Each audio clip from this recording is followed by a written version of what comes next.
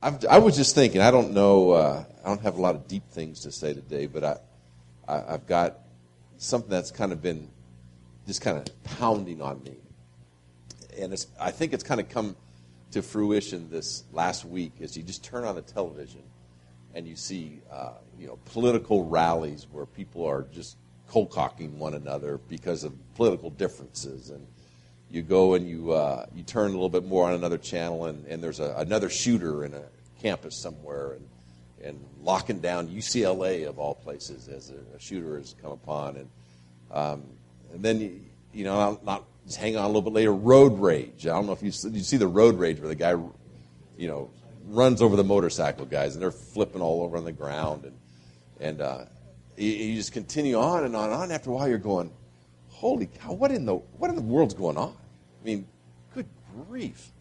This is not some weird foreign country where they do weird things.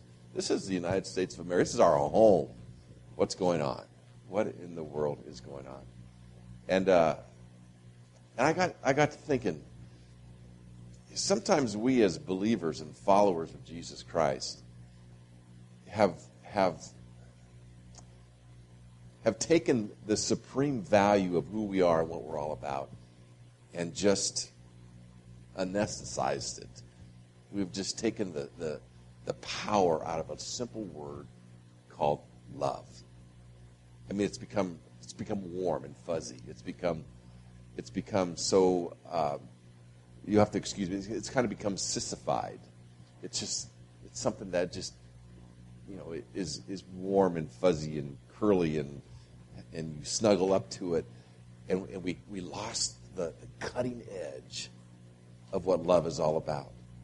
In fact, when his followers were trying to figure it all out, somebody came up to Jesus and said, would you somehow put in concise way, what does it mean to follow you? Because there's 619 laws that we're trying to abide by in the Old Testament and all this tradition that comes through. Would you just kind of tell us in, Twitter form, what do we do to follow you?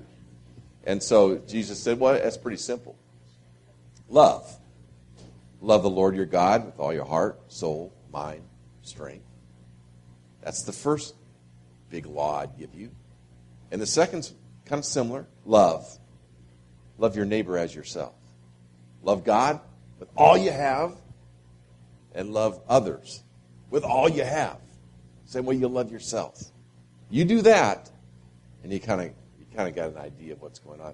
Love is so important to who we are as believers in Jesus that Paul, when he's writing the parts of the New Testament in 1 Corinthians, gives a whole chapter to love. And we look at it as kind of a wedding thing, It's read at almost every love is kind and patient, and love is if I had tongues of men and angels, but don't love. But when you look at that, I mean, that's tough stuff to live by. In fact, Paul says, if I could really tell you what the fruit of the Spirit is, if I could tell you when God lives in you, what you look like and what you act like, I'd give you some fruit that comes from this tree. And his first one is love. Love, peace, patience, kindness. Love, joy, peace, patience, kindness. But love is the supreme standard of who we are. So much so that when Jesus is talking one time, he says, let me just give you a new commandment in John 13. Let me give you a new commandment. Love one another. Okay, love one another. Okay, Jesus, I can love one another. We'll love others. And then he has to throw this. As I love you. You see, my standard of loving you is one thing. I think I've done enough very often. Just depending on how much you deserve my attention and my love and my kindness. But when the standard is no longer what I think is the standard of love, but it's now the standard of how Jesus loves me, that takes love to a whole different level.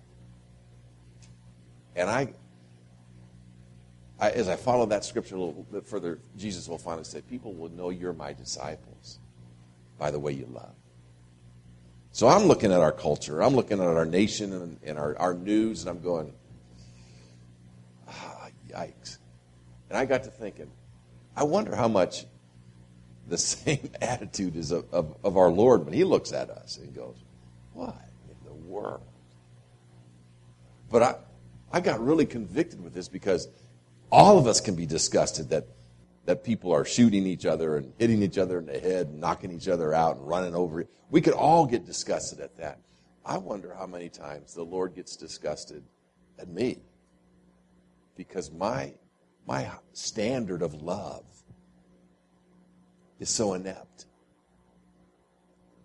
And instead of being the very characteristic of a follower of Jesus, mine has become a convenience that I bring out for special people at special times. And so today, if you have this little outline, I just want you to catch one little thing. It's on the bottom of this outline. It's kind of the theme of what we're going to be looking at. It says, the greater our awareness of Christ's love for us, the greater our love will eventually become. And whenever my vision of Christ's love has been expanded, my capacity to love gets expanded.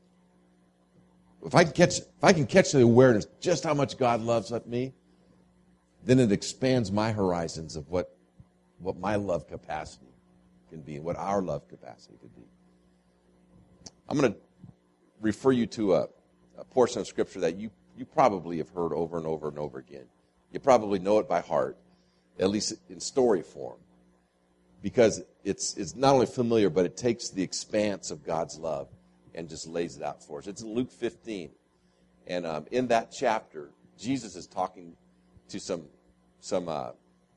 basically irreligious people. I mean, pagan as you can get, as far away from God by their own admission as you could possibly think.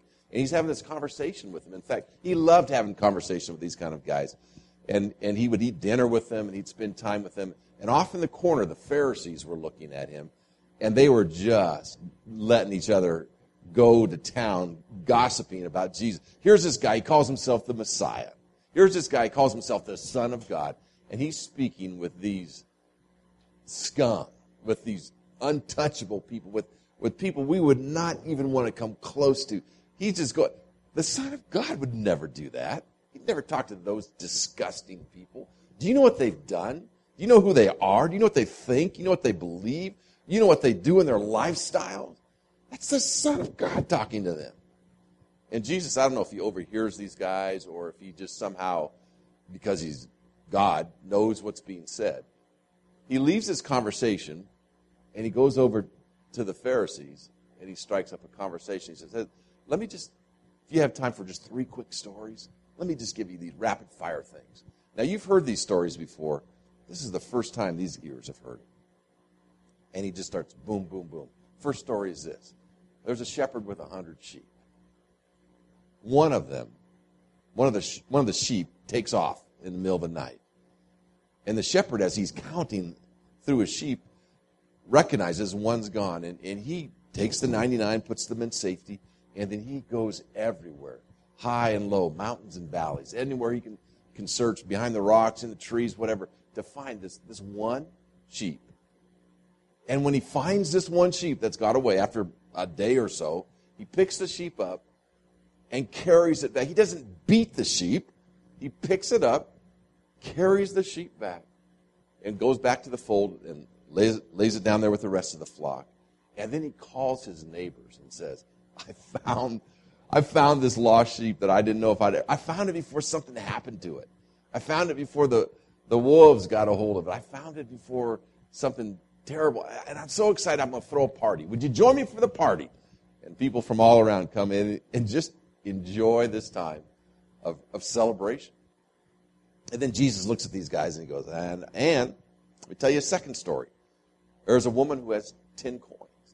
And she drops one and it falls off somewhere. It's lost and we don't know what happened to it. And she literally turns the house upside down until she finds that one sheep or that one coin. Probably the sheep might have the coin, I don't know, but find the one coin.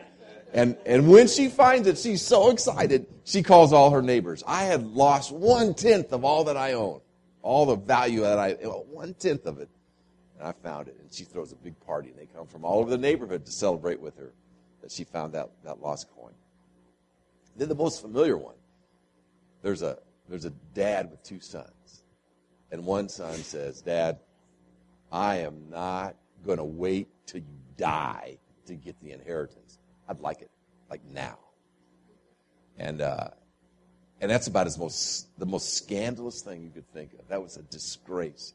He wants the money now. The dad gives him the money. His pockets are full of money. Off he goes into the foreign land. And he spends it on about everything bad and nasty you can think of. I mean, he just goes for it. And it doesn't take long before he has absolutely nothing. And he's working for less than minimum wages, feeding pigs. And one day he's looking at the food that he feeds the pigs, and he's going, that's looking pretty good. I wouldn't mind having that food. That's better than what I'm eating. And before he starts digging into pig food, this good Jewish boy, before he starts digging into pig food, the Bible has this great little phrase that says, he came to his senses. He came to his senses. And he got up, and he made the long journey back home. And on the way, he's going, I'm a knucklehead. I cannot believe I've done this. There's only one thing I can think of, and that is I'm going to go to Dad, and I'm going to tell him real briefly, I'm going to apologize for all I need to do about this inheritance thing, and then after I take whatever punishment he's going to give me, I'm going to slide off into the servants' quarters, and I'm going to stay the rest of my life in the servants' quarters because I don't even deserve to be a servant of my dad, but I'd rather be a servant than in that pig farm that I was working at. And so I'll be happy with that. And he's walking back. He's rehearsing his speech over in his mind. And at the last little hill that he's about to go over before he gets to his homeland, he looks off in the distance, and he sees coming down the road this old man with his robe hiked up above his knees so he can get some good traction and running as fast as he can toward him. And as this man gets closer and closer to him, he sees that it's not just an older man, it's his dad. And there's tears coming from the eyes of his dad. And he's getting ready to go, oh no, my dad is ticked. He is going to let me have it. And as soon as his dad gets to him, he hugs him and embraces him like you've never, ever expected or could see before, see it coming. And he starts crying out, my son, welcome home. Welcome home. You don't know how long I've waited for this day. You don't know how many days I've looked out over the horizon just hoping to see the top of your head coming over that hill. And today's the day. And he grabs him, and they walk back to the house embracing. And he's already planning out this big meal. He's going to call all the neighbors. He's going to have a huge barbecue. He reclothes his son in nice, fine linen. He gives him a robe, which is like give him the credit card of the family. He gives him the ring from his family, and he says, whatever you need, whatever you want, spend it. You're back, and then this big party going on everywhere. He's with his son, with his arm around his son, saying, hey, this is my son, he's come back. This is my son, he's come back. This is my son, he's come back. Rejoice with me, rejoice with me, rejoice with me, rejoice with me. This is my son. And then Jesus just kind of stops after he tells those stories.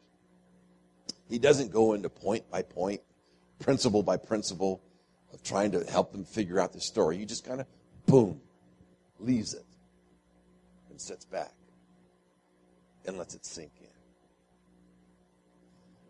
Now, I don't know what those stories do to you. Here's what those stories do to me. When I think about our world and our culture and the lack of love, and when I think about we as Christians, and when I think about the church, and how sometimes love has been just so inept in our midst. And when I see the love that God has, I just step back and go, well, I got to love better. I got to be better at this thing called love. I better love better. Here's how I got to that conclusion. I think there's a couple themes that come through this. First theme is this. When you kind of look at those stories, there's a common theme of something being lost. There's a lost coin. There's a lost sheep. There's a lost son. And not only do you look at that and read that and you go, well, yeah, there's something lost. But you look at those lost items and you recognize they matter to somebody. That sheep really matters to the shepherd. That coin really mattered to that widow. That son really matters to that parent. Any parent that has a child that's gone off on their own knows that the heartbreak of that child really matters to that parent. Really, really matters. I remember when this first hit me, we were planting a church up north, and it was like, this has got to be the driving force behind who we are as a church, that lost people matter. I mean, that's so simple, but sometimes as believers, we forget that. And sometimes as churches, we forget that. But that lost people matter. They matter a whole lot. But I've been a pastor long enough to know that not only do lost people matter, but found people matter as well. And people matter, and we've got politicized now about Black Lives Matter, or these lives matter, blue lives matter, policemen matter. What Jesus would say, would you just stop it for a minute? All lives matter. Everybody matters.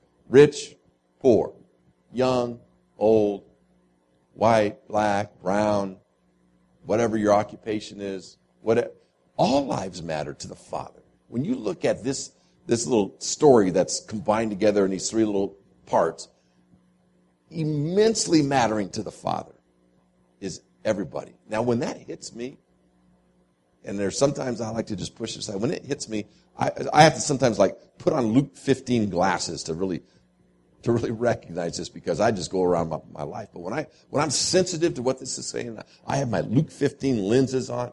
I recognize that everybody my eyes lay contact to are immensely loved by my Heavenly Father. Everybody these two eyes focus on in this world, no matter the label we put on them, matter immensely to my Heavenly Father. Jesus saying to the Pharisees, I know these, you're kind of smug and you don't really care about people that are outside your circle, but what I want you to know, to my Heavenly Father, these people that I'm conversing with that you think that I shouldn't be conversing with, just like a shepherd loves a sheep and a woman loves a coin and a dad loves a lost son. That's what my Heavenly Father thinks about them. And when I start to see people knowing that God loves them that much, here's the big thing. Then I need to love them that much. And I don't know about you, I have to sit back and go, oh, I better love better. If I'm the representative of God's love to this world by being a follower of Him, if I want to follow God, if I want to be like Jesus, if I want the mind of Christ, I'm going to have to learn to love like Christ. I'm going to have to learn to love like Him. So let me ask you a question. Who can you just not stand? Who you just can't stand them? If I went around with this little transformer thing or something and put it on your head, and then your thoughts would immediately put it up on the screen, the person, who would be up on the screen when I came by and hooked into your mind? Who do you just despise? You'd like to vote them off the island if you could, Who would be on it would be like Seahawk fans, would you put them up there? Or Republicans, Democrats, Trumpians, Clintonians, Sanderins. Who would you put up there? Slow drivers? Who just gets under your skin? The amazing thing is there are some people, because of the very accent that they have, their dialect. Well, we don't even know why, but we just don't like them because of that. We grew up that way. I mean, it's not that we would maybe do something violent to them, but it's we have this bias and we have this superiority feeling, or we have this I don't want anything to do with you because of the accent that you have, or the color of skin that you have, or because of the area that you live in or don't live in, or what you drive or you don't drive, or you go down, and we don't even know why we think that way. we've been just kind of, over time, grown up to think that. Who can't you? You just don't even know, but you can't. I hear this scripture and I catch a hold of this concept, and I know in my life, somewhere along the line, I've got to draw a line in the sand and say, enough is enough. And I want to challenge that each of you would, that this would be the day. Enough is enough. I am no longer going to hate. I am no longer going to live by any other standard than the love of God. I am going to be known as a disciple of the one who loves with immense love. That if my world is going to change, it's going to change by believers in Jesus Christ, loving like Jesus loved. Martin Luther King said, darkness doesn't distinguish darkness. Light distinguishes it. Hate cannot eradicate hate. Only love can eradicate hate. I turn on the news and I watch some of that stuff, and I don't even want to admit to you some of the dark bubbling up comes in me when I see certain kind of people doing certain kind of things, or certain other people I get so angry. And the more angry I get, the more it doesn't work. Is it working? It doesn't work. Just perhaps loving like the love of Jesus might make all the difference. And if we, the church, are not distinctive in our love, we're missing our calling. So love immensely like God loves. Put our Luke 15 glasses on. When you leave today and you go wherever you're going to go, a restaurant or down the street, or you're just trying to pull out on the highway, put your little glasses on and see people like God sees them. And love them like God loves them. Second part of this thing that kind of comes out, a theme that kind of comes out to me, is that Jesus recognizes that they went out of their way to search.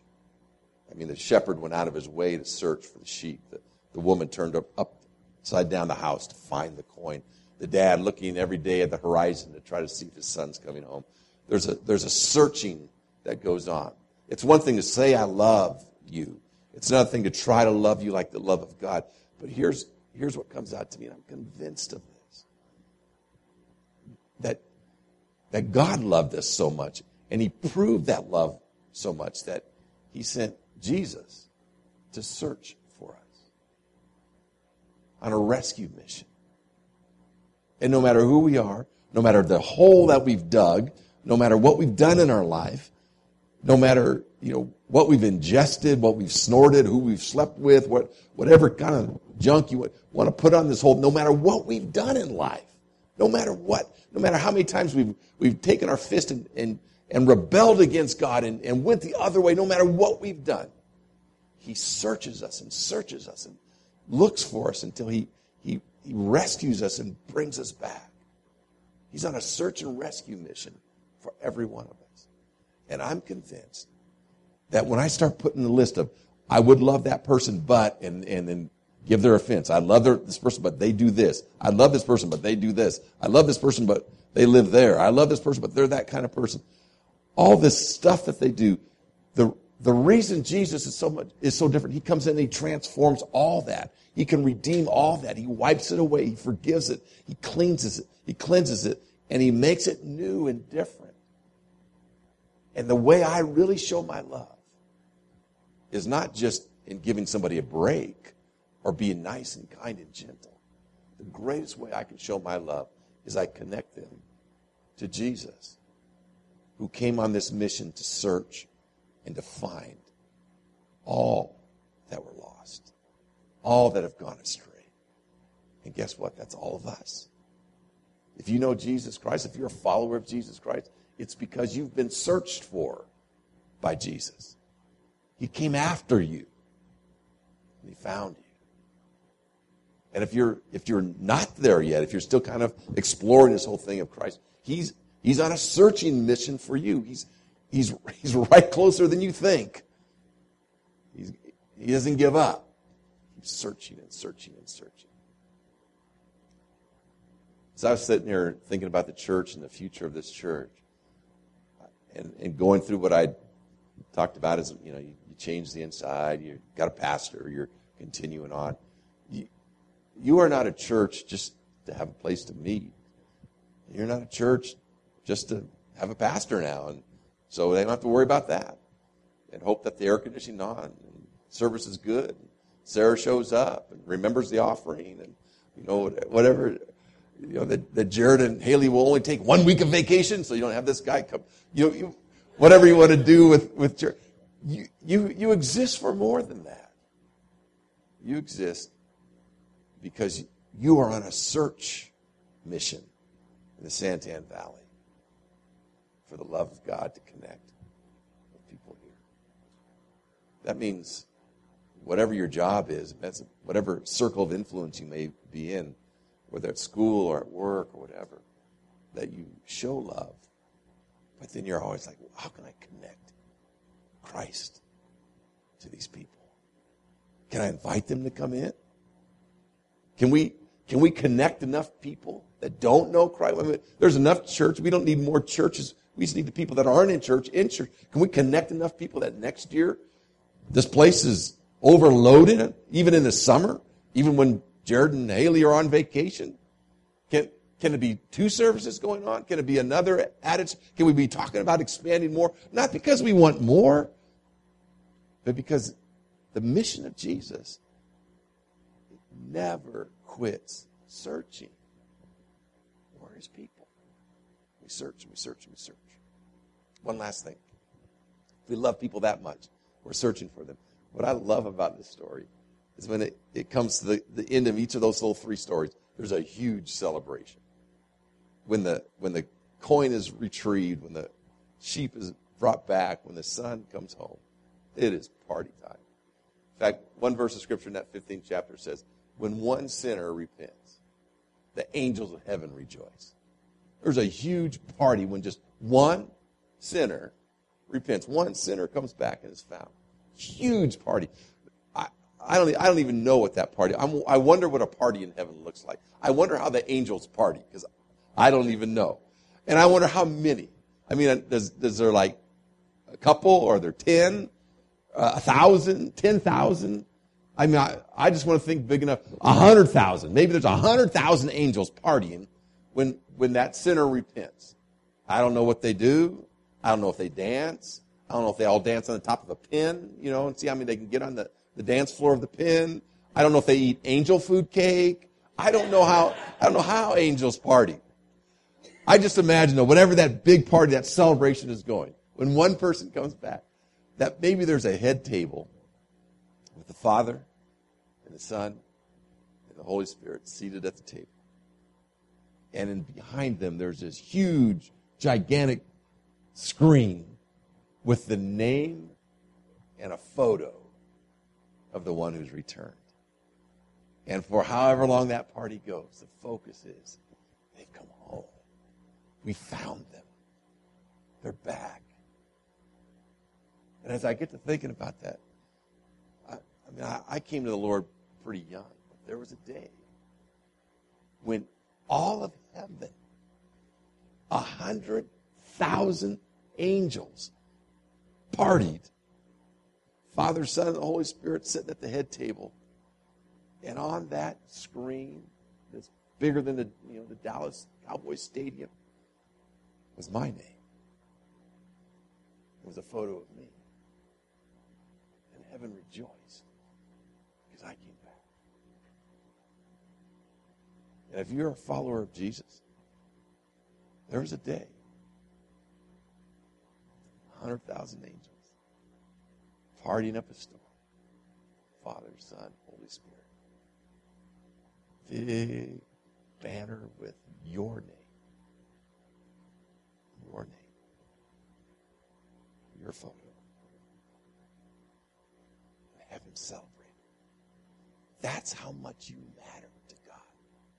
That's how much he loves you. That's how much he's willing to do for you. You might have life, and you might have future, and you might have his presence, and you might have what you need to live every day. That's how much he loves Jesus loves you so much. The Bible says in 1 John,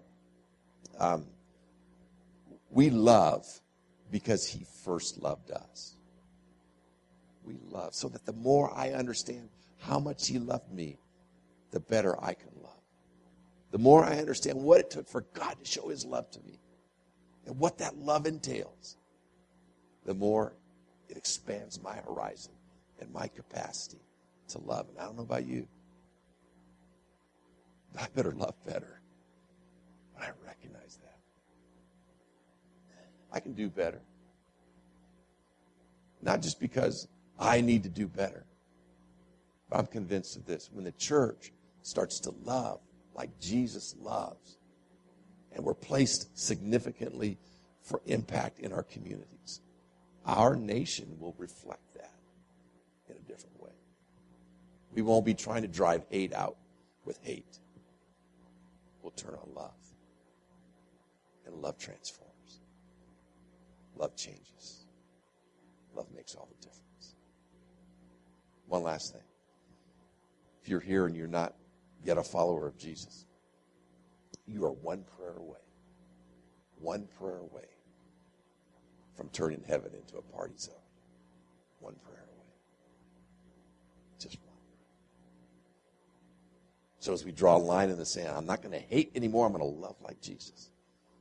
For some of us, it might be, this is the day I just need to be cleansed from all this junk in my life that you know, my family has put in there, my culture has put in there, my friends have put in there, the evil one has put in there. I just want to clean it all out. I want it cleaned up. And I want to be so anointed with the love of Jesus that it just overflows. The affection of Christ overflows in me. It starts to pour out everywhere I go. The love of Christ goes. Some of you might say, this is the day I'm praying that prayer. I'm coming to my senses. And I'm walking my way back to him. And I want you to know he's there to meet you. He comes to meet you.